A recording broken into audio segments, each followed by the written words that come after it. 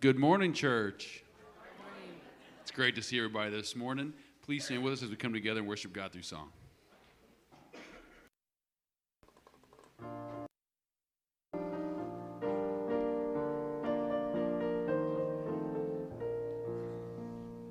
Standing on the promises of Christ my King, through eternal ages let his praises ring. Glory in the highest I will shout and sing, standing on the promises of God. Standing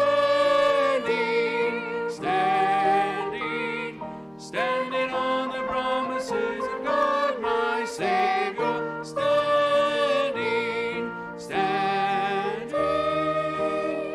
I'm standing on the promises of God. Standing on the promises that cannot fail. When the howling storms of doubt and fear assail, by the living word of God I shall prevail. Standing on the promises of God. Standing on the promises of God, my Savior.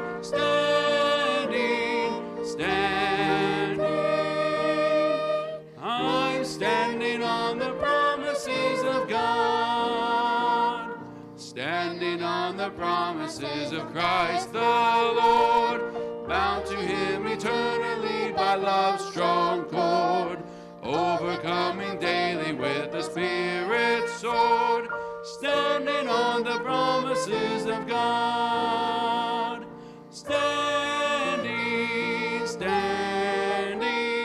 Standing on the promises of God, my Savior.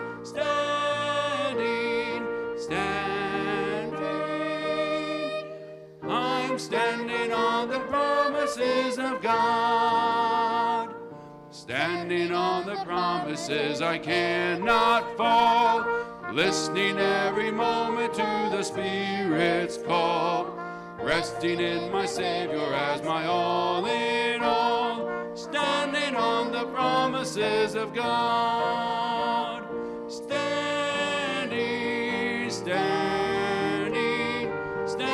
on the promises of God, my Savior.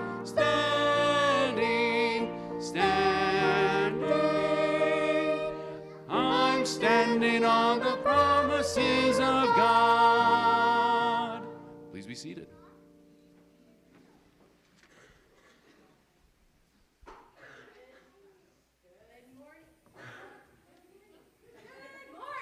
Good morning! Happy 2024! Nope, it's all right. I got a big mouth. That's my best. All right, welcome. We're glad you guys are all here today and online. Randy Darr's new Sunday school class. Now I can whisper. Randy Darr's new Sunday school class, or not Sunday school, but new class, Survey the Bible, begins tonight at 6, and it's not too late to sign up. It sounds like a really awesome class. We can get you the books. It would be a really good one to go to. Wednesday night is prayer and share at 6:60, but maybe 6:30. 6:30, really, a.k.a. 6:30 Wednesday, and Charlie Baker is going to lead the prayer and share. We would like to also invite you guys, if you aren't a part of our Sunday school in the morning, we'd love for you guys to come to our classes. We have a bunch of different ones that we offer, and we'd love for you guys to come. And if you have little kids, I love little kids, just send them upstairs. We'll play and learn all kinds of good stuff. But I do have to stop really quick and notice this really awesome jersey over here. It's not a Steelers jersey, but Kansas City Chiefs is pretty close to number 1.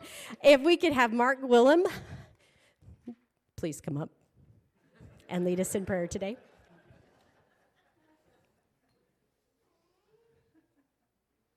Thank you. I agree. She doesn't need a mic very often. Let's please take this time to go to the Lord in prayer. Lord, thank you so much for bringing us this fine day and bringing us to your house so we can hear your word through the message and through the music. And I ask you to please lay the right message on Cliff's heart and Adam's heart, that they'll convey exactly what you have for them to us today. And Lord, I ask you to be with the offering we received today, that as a church, we do have a business to do, and that we do what you ask us to do with it, and that we do every step that we do is according to your will. And for there may be somebody lost in this building today, that you'll open their heart and their ears to your message, that we'll get to see another brother and sister come to the Lord in your name, Lord. Amen.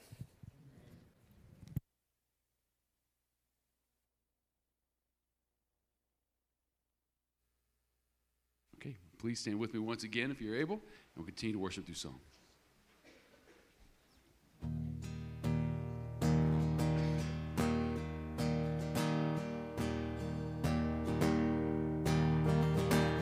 Who breaks the power of sin and darkness, whose love is mighty and so much stronger, the King of glory, the King above all kings,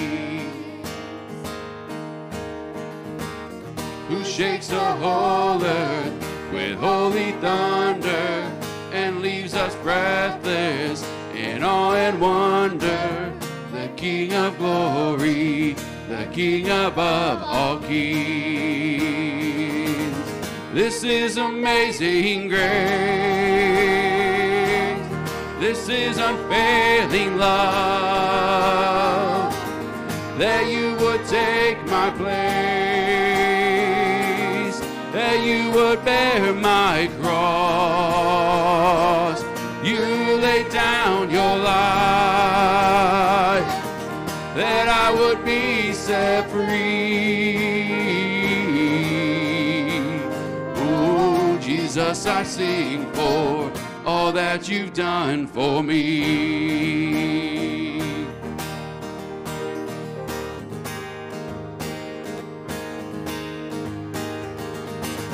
Who brings our chaos back into order, who makes the orphan a son and daughter, the King of glory, the King of glory, who rules the nations with truth and justice, shines like the sun in all of his brilliance, the King of glory, the King above all kings.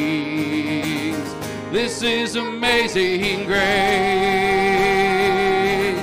This is unfailing love, that you would take my place, that you would bear my cross. You laid down your life, that I would be set free. Oh, Jesus, I sing for all that you've done for me. Worthy is the Lamb who was slain. Worthy is the King who conquered the grave. Worthy is the Lamb who was slain. Worthy is the King who conquered the grave. Worthy is the Lamb who was slain. Worthy is the King who conquered the grave. Worthy is the Lamb who was slain. Worthy, worthy, worthy. This is amazing grace.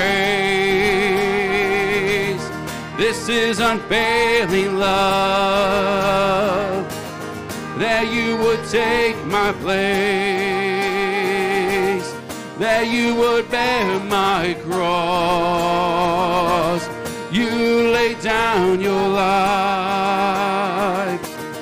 that I would be set free.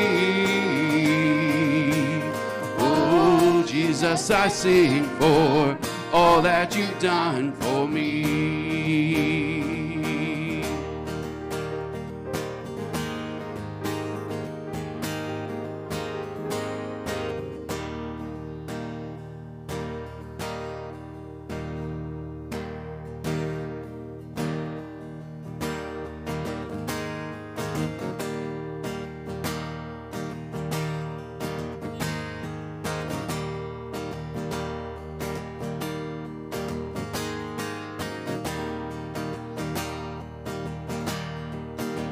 I searched the world, but it couldn't fill me. Man's empty praise and treasures that fade are never enough. And you came along and put me back together, and every desire is now satisfied here in your love. Oh, there's nothing better than you. There's nothing better than you, Lord. There's nothing, nothing is better than you.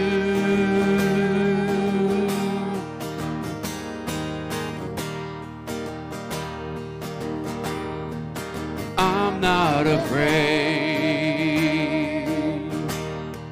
to show you my weakness,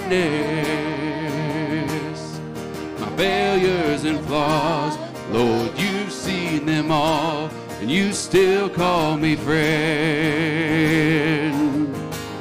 'Cause the God of the mountain is the God of the valley. And there's not a place your mercy and grace won't find me again. Oh, there's nothing better than you. There's nothing better than you, Lord. There's nothing, nothing is better than you.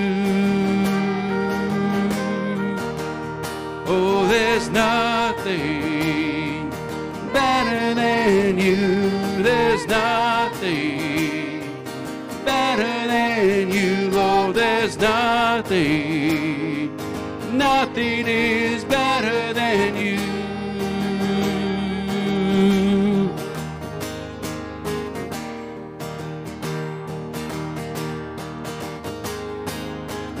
You turn mourning to dancing. You give beauty for ashes. You turn shame into glory. You're the only one who can. You turn mourning to dancing. You give beauty for ashes. You turn shame into glory. You're the only one who can. You turn graves into gardens. You turn bones into armies. You turn seas into highways. You're the only one who can. You're the only one who can.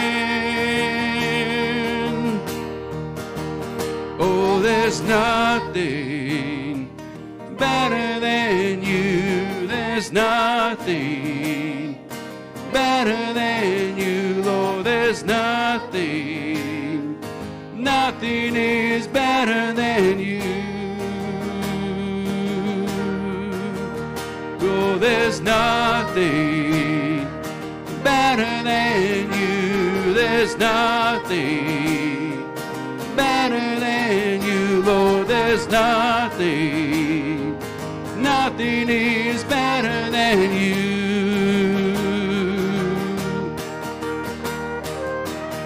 You turn graves into gardens. You turn bones into armies. You turn seas into highways. You're the only one who can. You turn graves into gardens. You turn bones into armies. You turn seas into highways. You're the only one who can. You're the only one who can. You're the only one who can.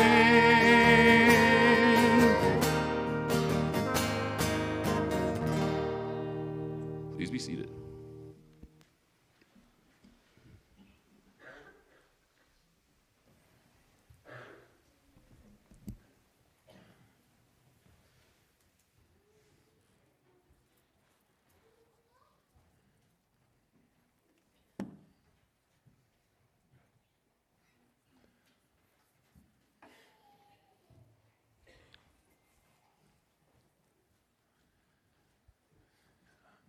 All right. So, I missed you guys last week. Did you miss me? Yeah, okay. So anyway, we're in 1 Samuel. Okay, we're in the 17th chapter of 1 Samuel. If you know a story about David, this is the story that you know about David. This is David and Goliath, all right? That's a story that we're going to read today. And we're not going to, there's like 58 verses in this chapter.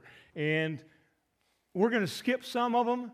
So, you know, during the downtime, like the football game doesn't start till 2 o'clock this afternoon. So you got a little bit of time. So you can read what I don't read. Read it over again and catch those things that we didn't catch this time. Some of those things will have an impact on you. It's a neat story, and there's a lot of stuff inside that are impactful. So why are we in 1 Samuel in the first place? So the end of March, the 31st, is Easter. We're going to be talking about the resurrection, right? We're talking about Jesus. We're talking about Jesus now because as we talk about David, why are we talking about David? Because in the New Testament, in the book of, in the Gospels, Jesus is referred to as the Son of David. When we read those Christmas stories, we read about the angels speaking, they refer to the one who would be in the lineage of David, of King David. And so there's a tie in there, and what we want to look at is the foreshadowing. And what's that mean? So in the Old Testament, my Old Testament professor was great. I have a love because of Dr. Huckabee for the Old Testament. The guy was great. And what I remember him telling about was, why is YouTube great? Because it's got pictures. Because it has video. Somebody mentioned they went to IKEA just recently, and it's like you get that package at IKEA and you pull it out, and it's got all the directions, and there's no pictures. That's why it never gets put together right, because they don't put pictures in there. We're not going to get it right. And so what the Old Testament does is gives us pictures for things in the New Testament that we don't understand, or that we clarify so that we understand that better. And so as we look here at this story of David and Goliath, we're going to see something that foreshadows Jesus Christ, that points us or illustrates something to us that Jesus did that we may not fully comprehend at this point. So I'm going to ask you this question. Have you ever looked at a job, maybe that thing in a box, a task, whatever it was, and you said, I can't do it. It's too big for me to do. It's too big for me. You ever walked away? When did you walk away? You opened up the box and you looked at it and go, well, I'm going to have to call a professional, okay, because this is way too complicated. When did you walk away? That's the question I want you to keep in mind as we walk through this. When did you retreat? What job, whatever it was? Because when you read the story of Goliath, guess what? Retreat happens. And so I want to ask us that question because I know we all want to be David, right? But all too often we're Samuel, or we're David's brothers. Because we look at something and we just walk away because it's simply too big. It's frightening to us. We were watching the other night. I actually conned Lisa in. I just grabbed the remote and we watched YouTube. So I watched motorcycle videos, right? So we were watching Australia, I believe. We watched Iceland. Iceland was pretty cool. But Australia video, so I conned her into two of them. Right? So we're watching the video, and the guy, he said, we went down this long mountain, and then we started back up, and it's really steep and loose, and he crashed. And then he started looking at the topography of the thing, pulled out his chart, and he goes, this was the simple part of this climb. We're going to find someplace else, another way out of here instead of climbing it. In other words, what did they do? They saw a mountain that was too high to climb, and so they found a nice smooth dirt road that didn't go up a mountain to get them out of there. Something that you could take your minivan down, okay? That's the kind of road they look for instead of that Jeep road kind of thing. So, as we're here in 1 Samuel 17, let's set up some background. We're going to walk through the survey of the Bible. You guys are going to walk through the survey of the Bible. We're going to kind of look through the timeline. And here we are.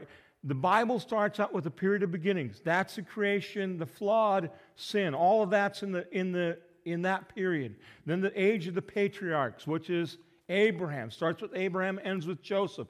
Then Exodus is Moses, right? You knew that. You guys are bright. The conquest is the book of Joshua. All right? That's when they enter into the promised land. And then we go into Judges, which is the book of... Hey, you guys are catching on now, okay? It is the book of Judges, United Kingdom and the Divided Kingdom. And right now, we're on the very beginning of the United Kingdom, and it's in 1 Samuel, 2 Samuel, it's in 1 Chronicles, and it starts there with the United Kingdom and Divided Kingdom. Saul is the first of the kings. Samuel, the last of the judges, has been directed by God to anoint Saul as king. Back a few weeks ago, you can watch the sermon, you can read the text. It's in 1 Samuel 13, 14, 15. Samuel was asked to do a couple things. Saul was asked to do a couple things. And Saul didn't do it. One, he usurped the office of the priest. He offered the sacrifice rather than waiting for Samuel. Now, he justified it. God didn't take his justification. Remember that. Even though you can be proud of your justification of your own sin, God's not buying it. And so later on, Saul was directed to wipe out the Amalekites. Everything they had. Clean out the closet. That means take everything from the closet and the drawers in that room and take it to the dumpster. I don't want any of it. But instead, Saul did what we would do, and he started fishing through things and decided to keep things. So when Samuel shows up, Saul's all proud of what he did, and Samuel goes, what's that bleating of sheep that I hear? Well, we saved the best ones for sacrifice, and we spared the king. What was your instructions? Messed up. Again, Saul had justified it. So God removed Saul from being king. Now, at this time, Saul's not buying the removal of the king. He's still king. He's still got, if he had a crown, he's still got the crown. And David has been anointed, although Saul doesn't know it. Matter of fact, Samuel ends up at the end of the 16th chapter. David ends up playing music for Saul to calm him because the evil spirit is now on Saul and the Spirit of the Lord is on David. So that's what we got going on here. That's what's going on here. So as we went into reading 1 Samuel 17, that's kind of the background as we get here. Saul's still king. David is king, but not king. There's not even a mention of that. How many of you bowl? Yeah, a couple of you. I almost asked you if you'd bring your bowling ball today. Okay. The average bowling ball, this is for perspective, the average bowling ball for an adult male is 14 pounds. It ranges from somewhere to 13 and it can go up higher. I don't know. How much does your bowling ball weigh? 14, 15, 16. Okay. When we read these first 11 verses perspective. We're going to read it. Matter of fact, we're going to read it out of the CSB, the Christian Standard Bible, instead of the New American Standard. I've switched today because how many of you know how much 6.5 cubits is? Okay. The New American Standard uses cubits and shekels for measurements, and I'll be honest with you, when it does that, I have to find another one because I don't understand that. It's worse than metric. Okay, that's just the way it is. But the CSB does that. So when you're reading through this, it talks about the spear that Goliath has. There's other measurements, like the coat he puts on like 100-something pounds. But the spear that he has is like a weaver's beam. It itself weighs about 15 pounds, is what I understand. The head of the spear is heavier than your bowling ball. Now, how far can you throw your bowling ball in the air? Okay?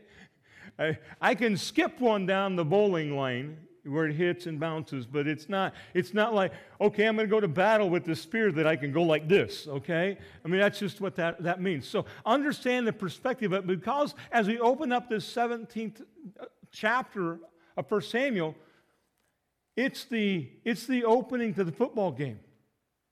Here is the team. Here are their players. Here are the rankings across the league.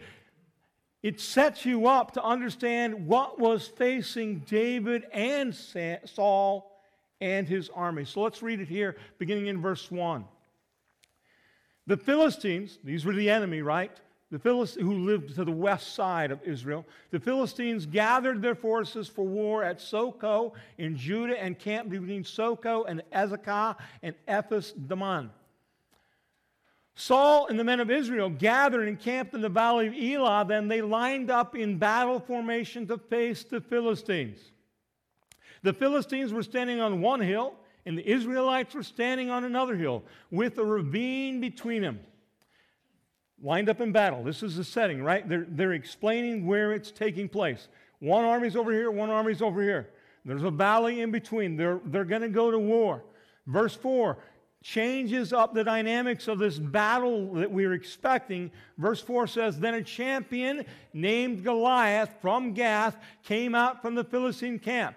He was 9 feet, 9 inches tall. That's tall. Okay? And wore a bronze helmet and bronze scale armor that weighed 125 pounds. There was bronze armor on his shins, and a bronze javelin was slung between his shoulders. His spear shaft was like a weaver's beam, and the iron point of his spear weighed 15 pounds. In addition, a shield bearer was walking in front of him. He stood and shouted at the Israelite battle formations. Why do you come out to line up in battle formation? He asked them. Am I not a Philistine, and are you not servants of Saul? Choose one of your men and have him come down against me. If he wins in a fight against me and kills me, we will be your servants. But if I win against him and kill him, then you will be our servants and serve us. Then the Philistine said, I defy the ranks of Israel today. Send me a man so we can fight each other. When Saul and all Israel heard these words from the Philistine, they lost their courage and were terrified. So that's when Goliath walks out here. They're ready to go to battle, right? Here's the Philistines on one side. Here's the Israelites on one side. They line up. They're ready to go. And then out of the midst of this stands a guy who's 9'9", who's carrying a bowling ball, the end of his spear, only sharper than a bowling ball, and he can toss it. What's their response? It says, they lost their courage and were terrified. So what you get is the idea that when they're ready, they got their shields and they got their weapons and they're ready to go in this formation. And then this guy steps out and says, one of you come over and fight me, the winner takes all. And they're looking at one another, 5'5" tall guys. They're looking at one another going, who's going? Ain't nobody going, right? Because they're terrified. Think about this. I asked you, when did you turn away and walk? When did you walk away because the problem was too big? You're standing there with Saul and the rest of the guys. And you're all ready. We got this, Saul. We're going to take down these bad Philistines. And then this guy walks out and he's like, and you're like, huh?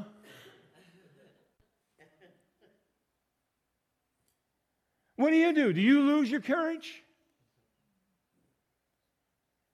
I think, honestly, I want to be David, right? But the honest part of it is, I'm probably more like Saul and the rest of the guys. He comes out and it's like, well, I'm looking at that mountain. It's like I already fell down once. I ain't doing that again.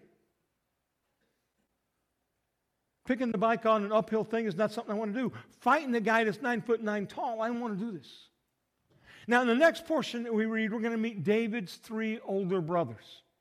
Now, they have been on the battlefront. They are some of the guys standing in the line with Saul when Goliath comes out. They are some of those that lost their courage and were terrified.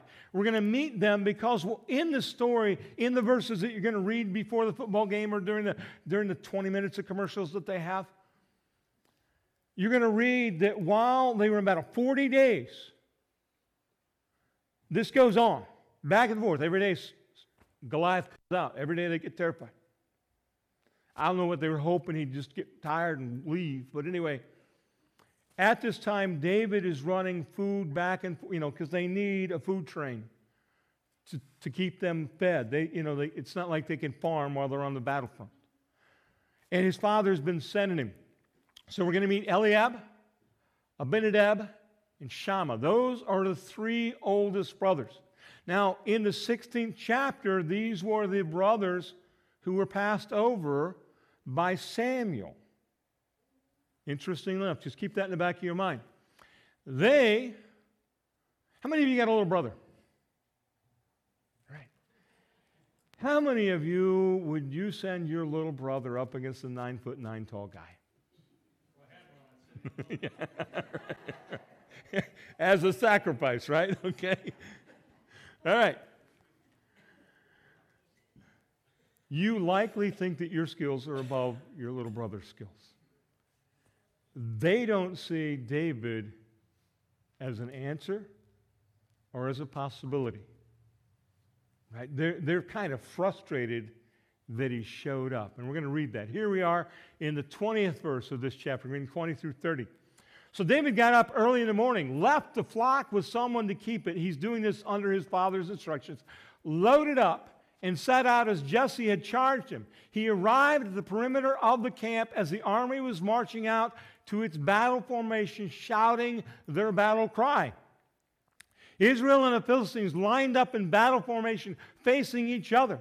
David left his supplies in the care of the quartermaster and ran to the battle line. When he arrived, he asked his brothers how they were. He was supposed to take that word back.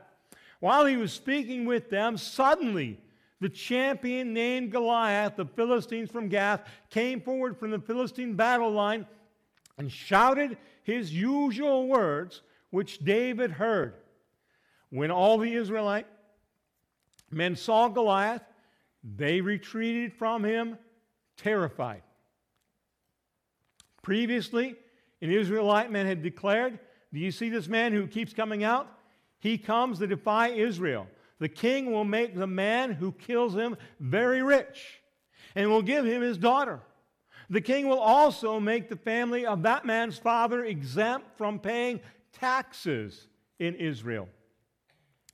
David spoke to the men who were standing with him. What will be done for the man who kills that Philistine and removes this disgrace from Israel?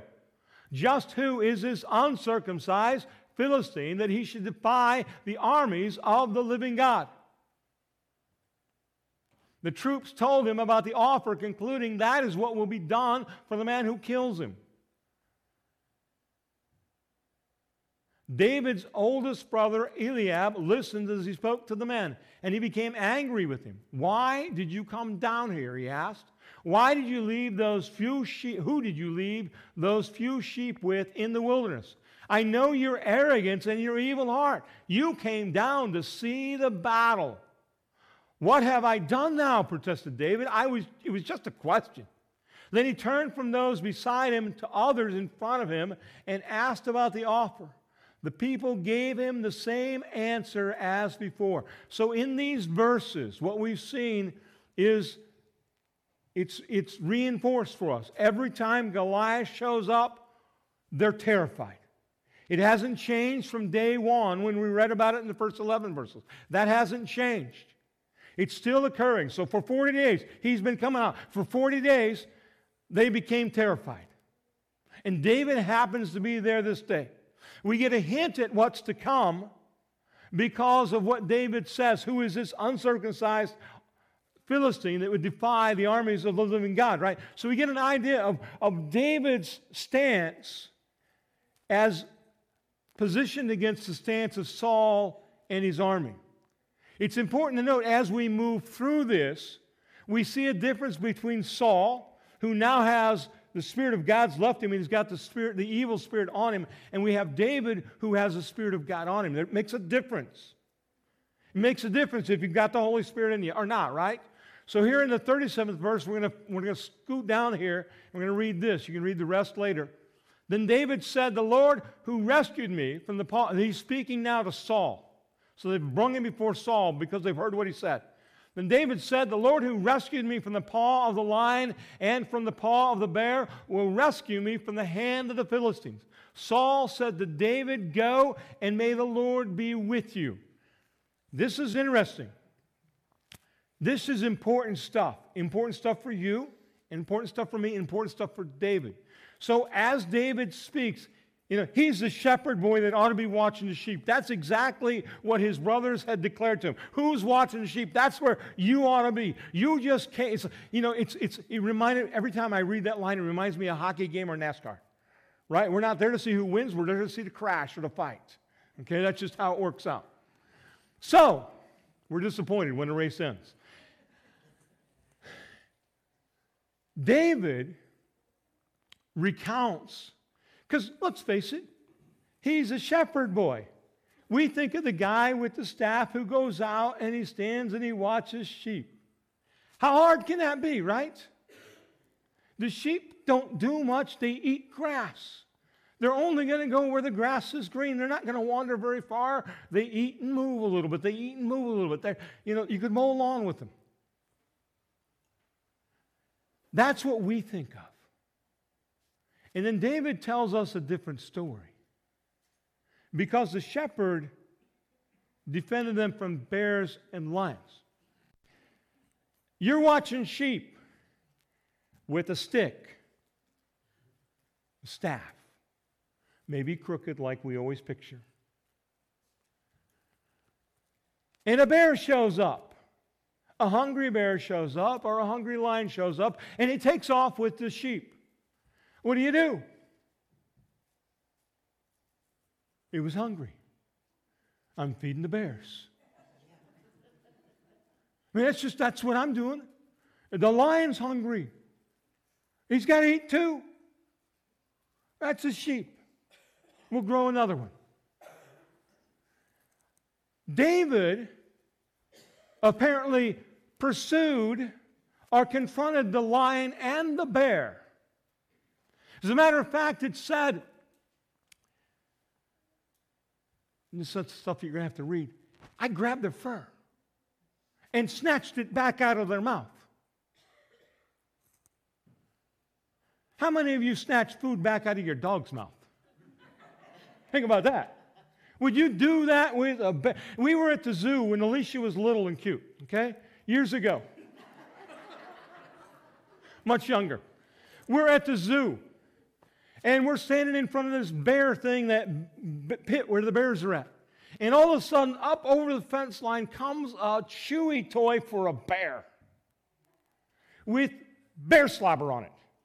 It bounces off the pavement, hits me in the leg, and I pick it up. Now, what do I do with a slobbery toy that belongs to a bear?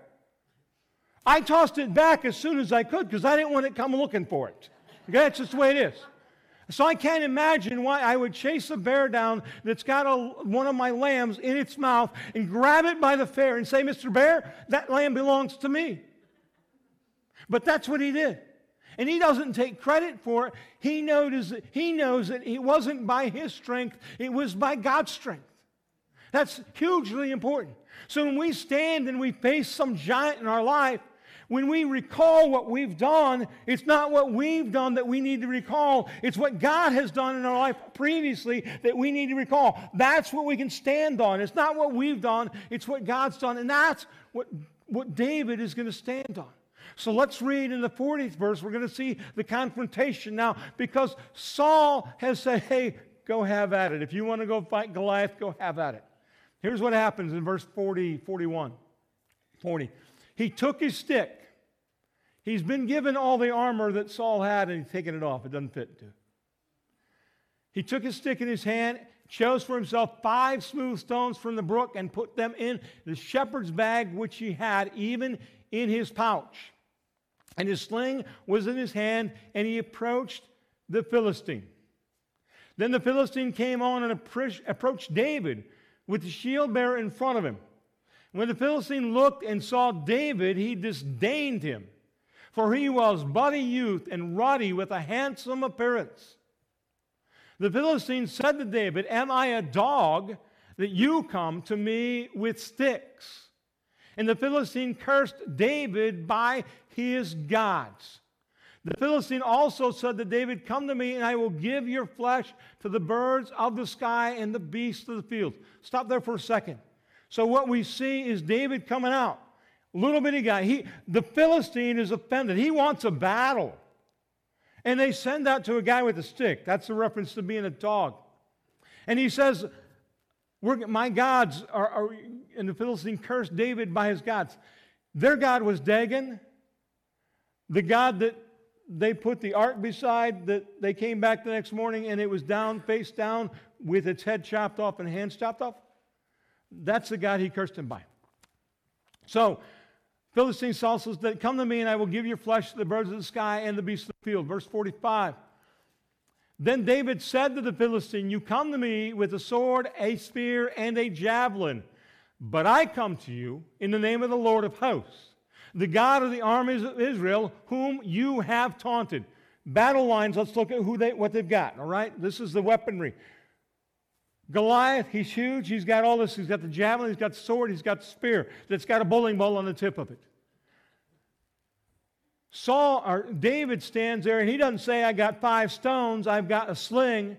He says, I come out to you in the name of the Lord. Difference. This is what David's got. That's what he's got. You come to me. This day the Lord will deliver you into my hands, and I will strike you down and remove your head from you. And I will give the dead bodies of the army of the Philistines this day to the birds of the sky and the wild beasts of the earth, that all the earth may know that there is a God in Israel. Verse 48.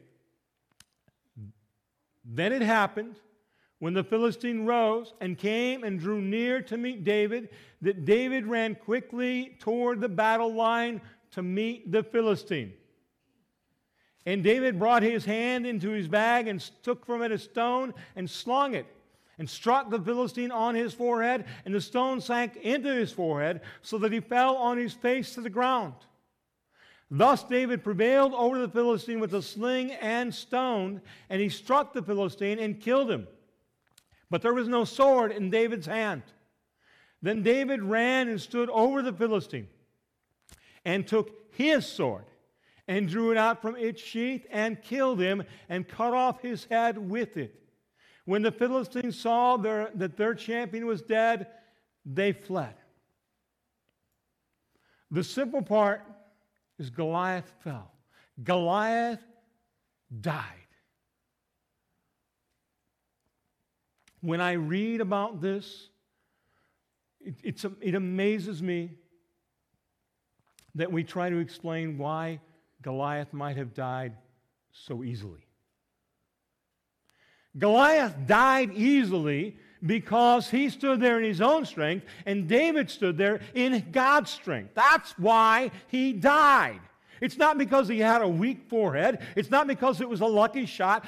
God killed Goliath with the stone that came from David's sling. It only needed one. The Lord delivered. That's exactly what David tells us before it happens. It's not that I'm going to kill you. It's the Lord is going to deliver you. And today, everybody's going to know that it was the Lord. It wasn't my... Don't go out, don't run out and buy a sling and get rocks from this brook. But that's what we would do, right? When we see somebody else do something and it works, we go out and get the same. What kind of bat did you use to make that home run? What kind of shoes made you so fast? What kind of perfume were you wearing when you asked that girl to be your Valentine? All right? I want to get that stuff, right? That's what we do. We mimic what works. But David says this. David makes it clear, if we want to have victory, what do we need to do? Not get stones, not learn how to use a sling, not wrestle bears and lions, but trust in God who delivered him. The Lord delivered him. Everybody would know. That's what we need to do. So when we face that uphill thing, when we face that thing that we walk away from, what's lacking? Oftentimes it's lacking is our faith in God to deliver us, to carry us past this obstacle that's in our way. We cower at it. We fear. We tremble. God is bigger than anything you face. I need to remember that. Remember back in verse 9? Remember that promise that the Philistines made? Hey, bring the guy down, we'll fight, he wins, we're your servants. I win, you're our servants. So, a little side note for you to think about.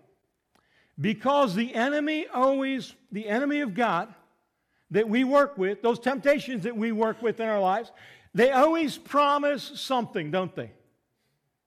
Man, you'll feel a lot better. Life will be better. The enemy lies. So when Goliath was beheaded, dead on the ground, you just read, and you'll read later, that the Philistines came over to the Israelites and said, hey, what do you want us to do? You want us to polish your swords? You want us to pack your tent up? We'll carry it back to your house. We'll take care of things. No, they ran because they weren't going to be servants. The enemy lies. We need to remember that the enemy lies. Let's think about the foreshadow for a moment. In this battle between a little guy, handsome, ruddy, not battle-tested, that's what Goliath looked at him, against this 9'9" tall guy with all his stuff, with the bowling ball on the end of his weaver's beam, pointed, but he can throw it. No, everybody else in the camp, all the warriors that had battled in other battles, they cowered and were terrified.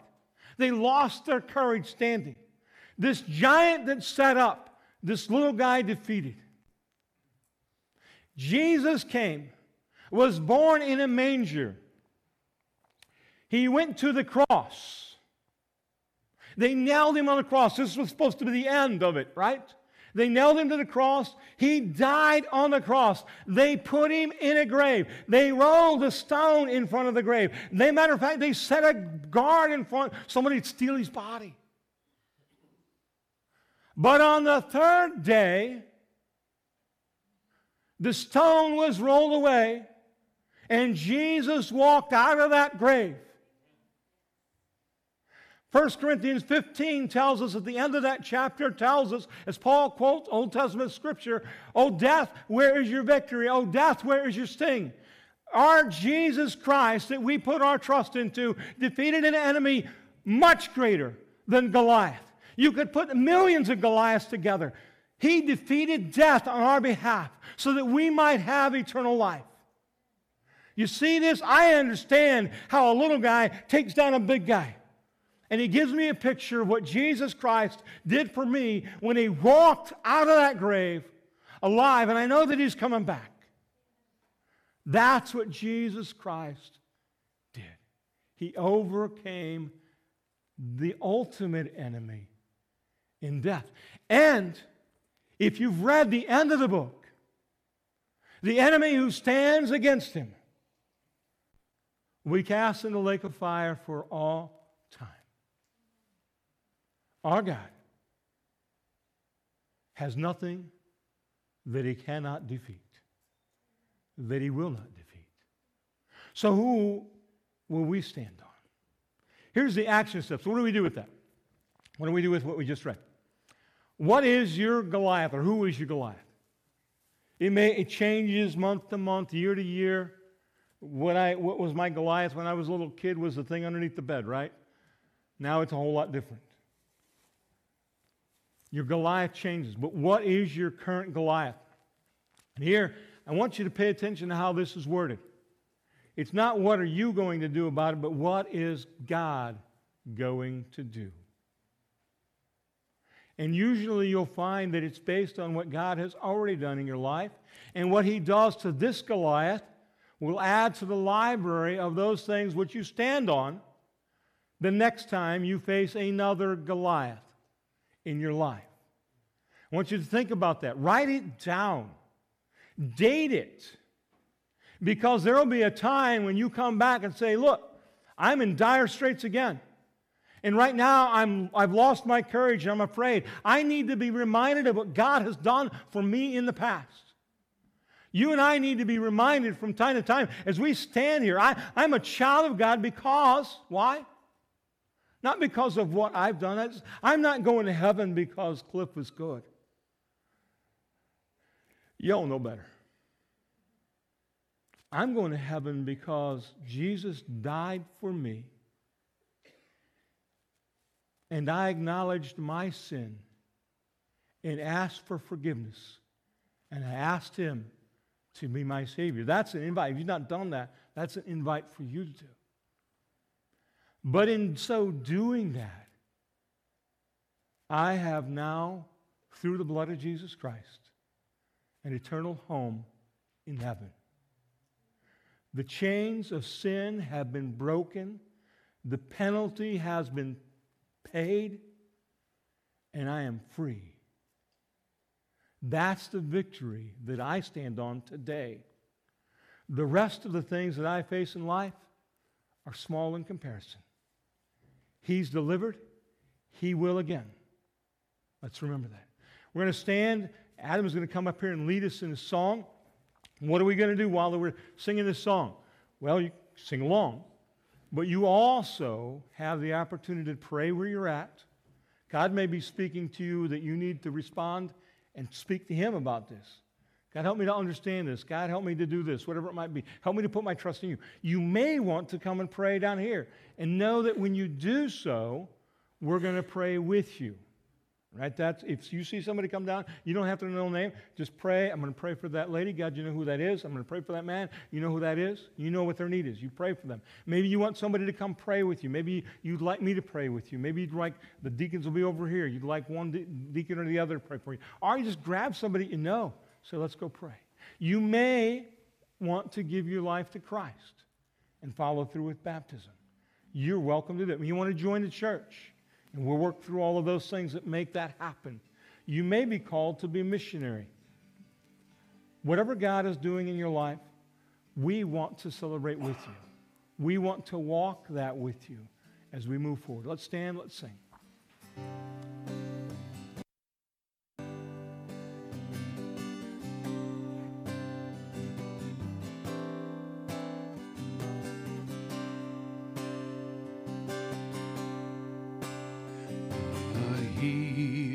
The Savior say, thy strength indeed is small. Child of weakness, watch and pray. Find in me thine all in all. 'Cause Jesus paid it all to him I owe. Sin had left a crimson stain, he washed it white as snow.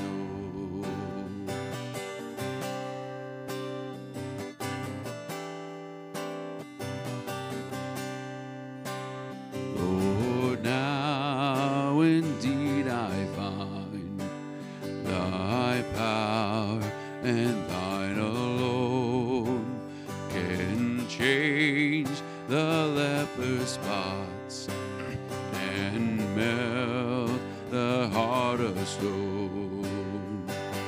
'Cause Jesus paid it all to him I owe.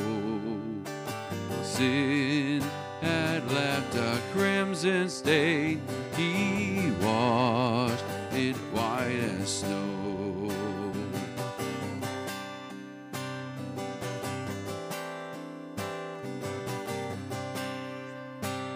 And when before the throne I stand in him complete, Jesus died my soul to save, my lips shall still repeat. Jesus paid it all to him I owe. Sin that left a crimson stain, he washed it white as snow. Jesus paid it all to him I owe. Sin that left a crimson stain, he washed it white as snow.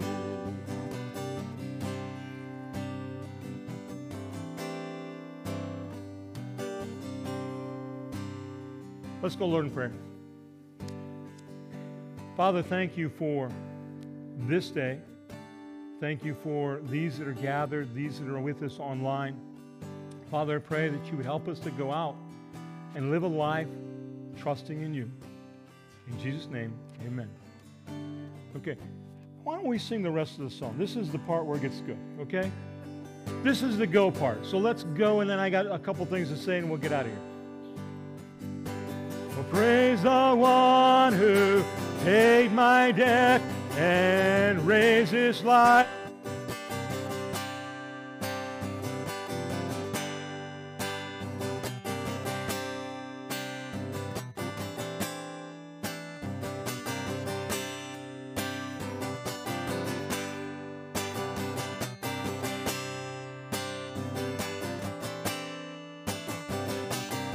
From the dead, oh, praise the one who paid my debt and raised his life up from the dead.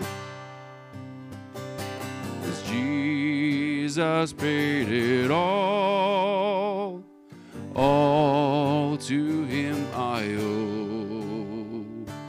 Sin had left a crimson stain, he washed it white as snow. Jesus paid it all to him I owe. Sin had left a crimson stain, he washed it white as snow. Sin had left a crimson stain, he washed it white as snow. Okay, a couple things as you walk out of here. Here's the Have You Reads for this week. Encourage you just to read Scripture, like I'm doing this afternoon. Read the rest of 1 Samuel 17. Be back tonight at 6 o'clock. That's when Randy's class starts. Now, I know that that's during the Kansas City Chiefs, Len Dawson quarterbacking thing, okay? But Randy's going to have you out before the game ends, for those who are concerned, okay? Randy, right? Where's Randy at? Randy, that's Randy. You'll have him out before the ball game's over, right? Okay. So just know that. Okay. Now hold him to it too. All right. So Encourage you to come out for that class. So we'll do that. Wednesday night, Charlie's leading. Encourage you to be out for that. Okay, we'll be up in Springfield at the Crown. It's the Midwest Leadership Conference, Summit, which they hold every 2 years now, and we host it in Illinois at the Crown in Springfield. And there's 1,100 guys coming from 13 states or something like that for this. So pray for them as they travel. Also, if you didn't know, Teresa. Some of you don't know that, but Teresa and the guy who prayed, Mark, you want to raise your hand? That's Mark and Teresa. They are married. So if you didn't understand the banter between them, that's because they live in the same house. Happily. Correct, yeah. All right. Okay. One other thing that he mentioned that I want to clarify, because he prayed for the offering. And if you've not been here before, you're thinking, well, when are they going to take the offering? Well, we're not going to take the offering per se. At the back there, right back there at the back of the pew, and on the side here, right outside the door here, and down by the door there's a little wooden box with a huge neon sign on it that says, give here. No, it doesn't have a neon sign.